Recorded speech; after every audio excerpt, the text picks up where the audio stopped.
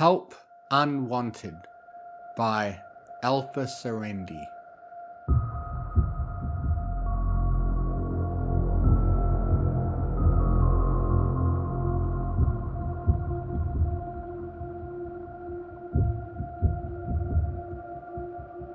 Fluttershy was no smaller than a filly when she found Bonnie. She had named her that because the fur on the top of her head had looked like a little bonnet. The key word being had, of course, because Bonnie no longer had any hair on the top of her head to speak of.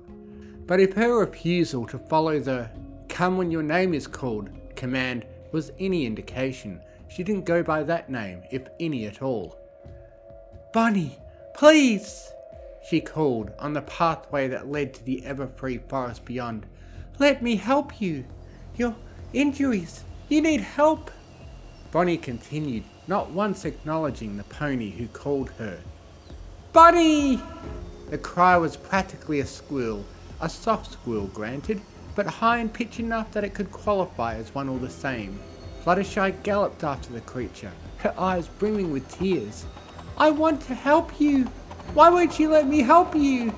Bonnie stopped, stared at the pony with no emotion in its one eye. But even with no emotion, Fluttershy understood the message loud and clear. "No! You'll die if you go into the ever-free forest, Bonnie. There are all sorts of dangerous creatures in there that will eat you up. You're no longer a predator, you're the prey." Fluttershy felt a few tears begin to fall, and she quickly wiped them away. "Look, let's get back to the cottage, okay? I can fix you right up, and you'll have a place to stay where you can get all better. Wouldn't you like that?" A head tilt, as though Bonnie was contemplating the offer, but it only lasted for all of 3 seconds, and she continued to plod down the path. "I don't understand. Why?" The words were a mere whisper on the soft breeze that blew. She ceased her gait, eyeing the creature as she shook her front paw, gazed at it, and then continued on her way. Without thinking, Fluttershy galloped. She bunched her legs up and took a mighty leap, landing right in the entrance of Everfree Forest. Her ears pivoted towards the darkness that beckoned, listening for any signs of dangerous creatures or even dangerous ponies about. Her eyes landed solely on Bonnie, who paused her movement to stare at the blockade. "She's upset. I could see it in her eye," Fluttershy noted, but the note ultimately got pushed to the side. She stood up as tall as she could, mustering up what courage she had, which frankly wasn't all that much, but it was something. "Bonnie, I don't understand why," she repeated. "Why are you ignoring me? Why won't you let me help you get better? Do you..." A horrifying feeling settled in her stomach. Her eyes widened. "Don't tell me. You want to suffer with these injuries." Bonnie stopped. Her posture had an air of annoyance at having to stop so much. Her eye told a different story. "I wouldn't understand?" A few more tears fell. Fluttershy wiped those away too. "Why wouldn't I understand?" Bonnie went on the move again. Fluttershy watched her as she limped, dragging her hind leg along the dirt as she gave soft whimpers of pain. "Why wouldn't I understand?"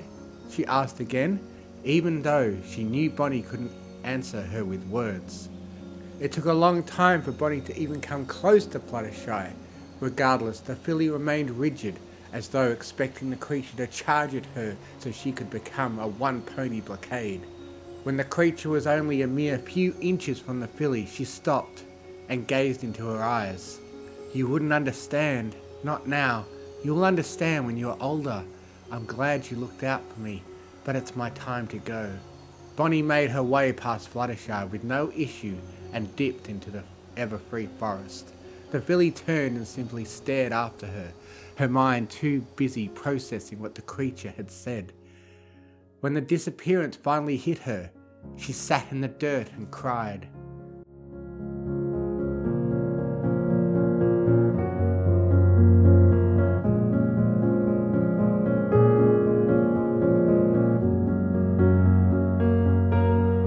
By the time she returned to the cottage, it was night time. Creatures began asking her for dinner, and so she had fed them accordingly.